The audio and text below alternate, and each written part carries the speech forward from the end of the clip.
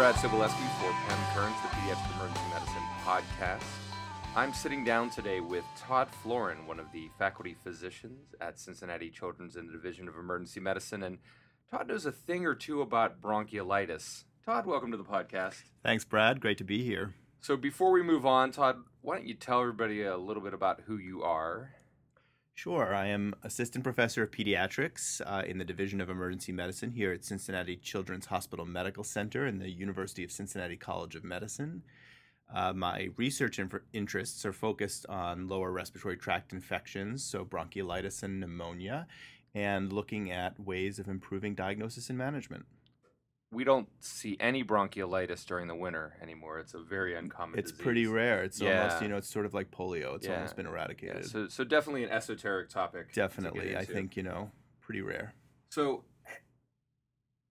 speaking about bronchiolitis in general, it is a frustrating illness, and there's not a lot of treatments that seem to work for it. Hypertonic saline is one that's come up in the literature as of late.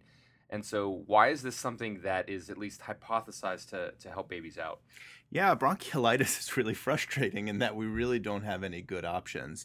And so as you alluded to, hypertonic saline had a great start, a nice early start, in that some early studies seem to show promise. And it's thought that by introducing a high salt concentration into the airways, that essentially you take water out of those swollen edematous bronchiolar walls, bring it into the airway lumen, and then that water loosens up, makes the mucus that's sitting and plugging those bronchioles less viscous. So it sort of helps it to loosen it up, and then ultimately helps the infant to cough that looser mucus up. So do you just go ahead and throw it into a little nebulizer chamber, or? It's actually pretty simple. So, most studies have looked at anywhere from 2.5 to 4 mLs of saline solution. You put it into a nebulizer chamber, jet nebulizer, attach it to the wall, and a lot of studies have used a flow rate of 6 to 8 liters per minute, oxygen flow rate. Got it. So I see it used variably both in institution and across different facilities. And so what's kind of the current state of evidence on the use of hypertonic saline in bronchiolitis? So the first Cochrane review on this was published in 2008, and that looked at sort of the first 4 trials, none of which were done in the United States or the United Kingdom. They were done basically, I think, Israel, United Arab Emirates, and one in Canada. And those studies seemed promising, and then as more studies have sort of come out, the latest Cochrane review that was published in 2013 looked at 6 inpatient trials, a total of 500 kids, hospitalized children, and found that there was a mean difference of 1.15 days, not an insignificant number, in terms of decreased length of stay with kids who received hypertonic saline while they were hospitalized. In addition, it seems that post-inhalation clinical severity scores at 30 minutes post-inhalation were also favoring hypertonic saline over normal saline. So that was the initial evidence. And then when it comes to the ED, what have we learned about it recently? Well, things are a-changin' in the hypertonic saline arena here. So in the ED, there are now, I want to say 4 or 5 studies that have looked at this in the emergency department setting.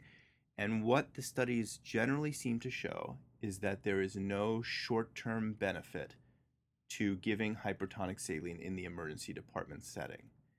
The challenge with interpreting all of these studies is sort of the heterogeneous methods that have been used.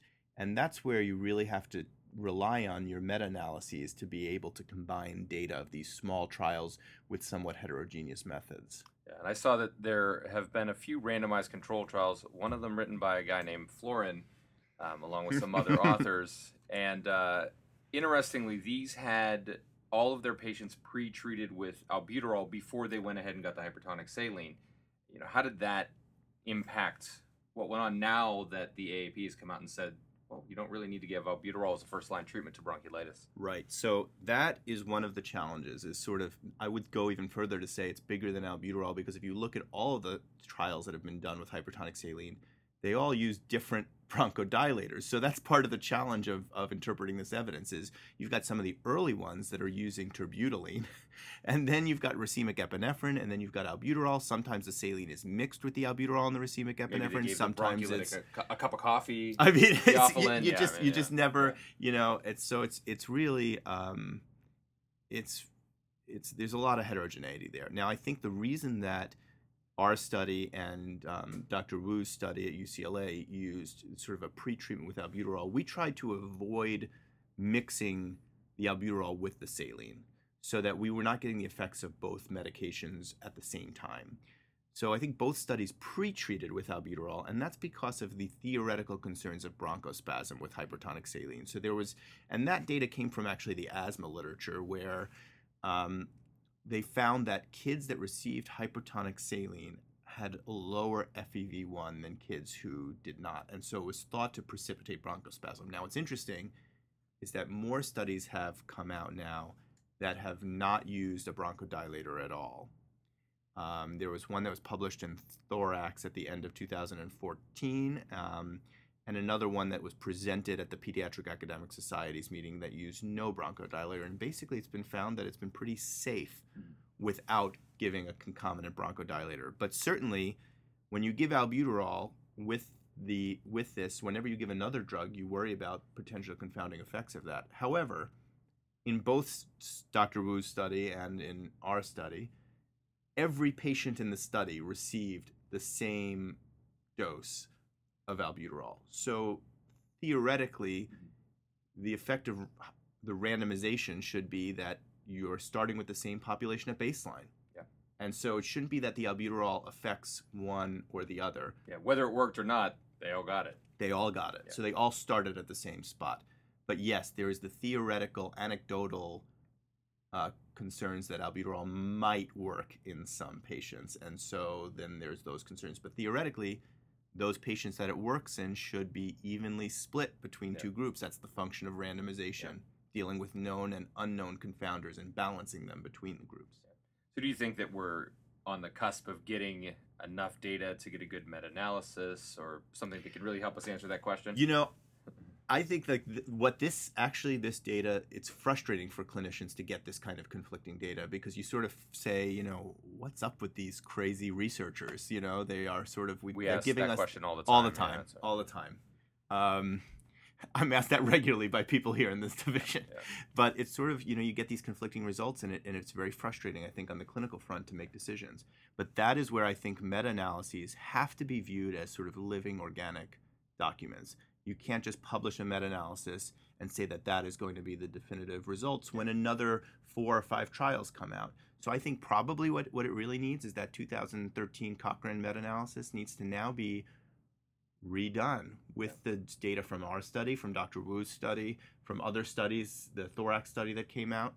And I bet that we're going to start seeing some differences in the results as more evidence comes out. But that's research. We search and we search again.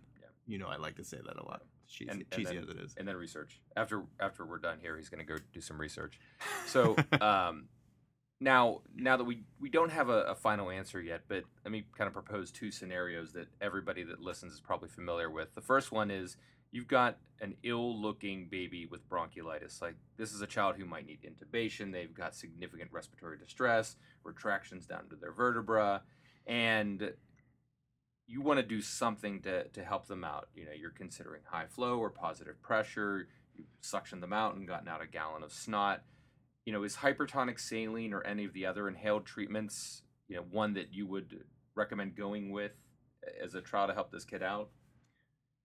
That's the $1 million question, I think. And I don't think that we have evidence to suggest that any of these therapies are going to be close to uniformly effective in that severe bronchiolitis, that infant with severe bronchiolitis. I think that the answer is I would not use hypertonic saline based off of the current evidence. If anything, what the evidence is showing about hypertonic saline is that it's effective when given early in a hospitalization, given at some regular interval, whether that's Q6 or Q8, and for the duration of the hospitalization, in kids who generally stay longer than 4 days. And that is in the 72 hours, I think, is what the AAP guideline says.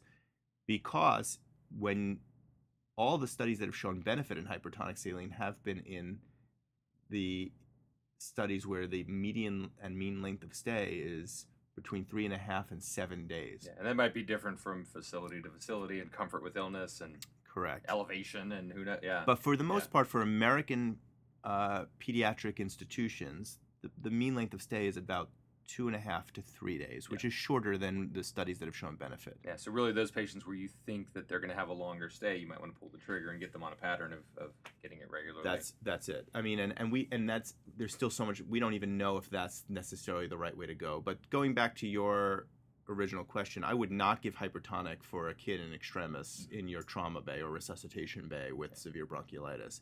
So now the question is albuterol and racemic epinephrine. If you look at the data there, racemic epi has been shown to be slightly better than albuterol at improving clinical symptom scores. So if there's any inhaled agent that you would try in the severe situation, my preference based off of the literature would be racemic epinephrine, though some would argue in looking at that data that none of these inhaled treatments is truly appropriate. Now, as more and more data comes out about positive pressure, I think that the use of high-flow nasal cannula is a question that I think a lot of people are interested in, that a lot of people feel anecdotally improves clinical symptoms, on that severe spectrum, but there's been no definitive, compelling evidence to have us change our practice around high flow or not high flow at the current time. Yeah, certainly it does not prevent intubation. Studies have shown that rates of intubations declined while it became more en vogue and used in the facilities, but it doesn't necessarily suggest a causation. Right, and actually a lot of the high flow studies have either been retrospective, or the ones that have been prospective have been a small sample size in a very specific population. Okay. There's been no randomized clinical trials looking at high flow nasal cannula, and therefore the jury is still out. And the latest AAP guidelines for bronchiolitis actually acknowledge that they purposely did not mention high flow nasal cannula because there's insufficient data to really make a recommendation about its use. You can't use it everywhere. You can't pull it out in an office setting or an urgent care setting. Or correct. It's labor intensive, and it does have its potential adverse effects whenever you're introducing rates of positive pressure, into an infant's lungs. Yeah, especially tiny little babies. And I think echoing back to that AAP guideline and other therapies, my final question really centers around albuterol. And back when I was an intern, I guess I'm old enough to say that now, albuterol was given to many broncholytics, and maybe it worked, maybe it didn't. Usually just made the baby scream because we had to hold them down. And now the AAP has said, well, don't give bronchiolitis patients albuterol in most cases, but still there may be certain patients that it works on, or there may not. I don't know who has bronchospasm. Sometimes they get it at a doctor's office in another facility, and it's still very murky to me. So, first of all, if a kid has gotten kid with bronchiolitis has gotten albuterol, how do we know if it actually helped them? Yes, so obviously the best answer is going to be some objective respiratory scoring system. And I think this day and age, if you are going to give albuterol, you should be using a validated scoring system to score them before you give it, and then 15 minutes after you give it.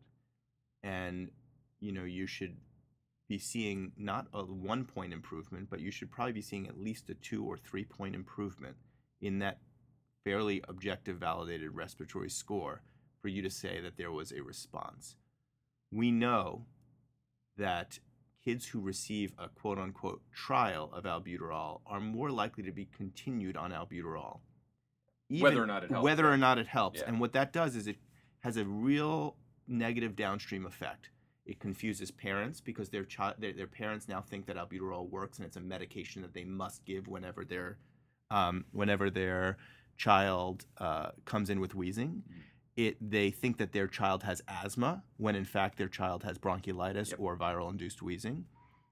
And so, it exposes their child to undue side effects, flushing, tachycardia. and it's increased resource utilization. So the downstream effects of giving albuterol, there's actually quite a few, even a single trial of albuterol. So I think if you're going to do a trial, it has to be very carefully monitored. Now, you might have the kid that comes in from the primary care office and they received an albuterol in the office setting, and the mom says, oh, it worked. So I think it's probably our job to try to parse out what was it about that she felt that it worked. Mm-hmm. We know that giving any nebulized treatment to a kid with bronchiolitis has the potential to cause some transient improvement that does not last very long. Yeah.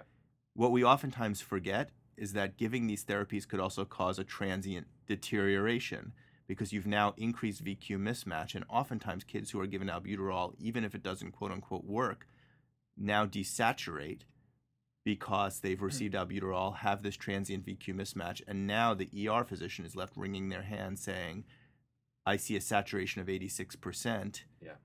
Do I need to admit this child? And we know that pulse oximetry is a leading driver of the decision to admit children with bronchiolitis. Yeah. We'll add that to the list of downstream effects of giving albuterol.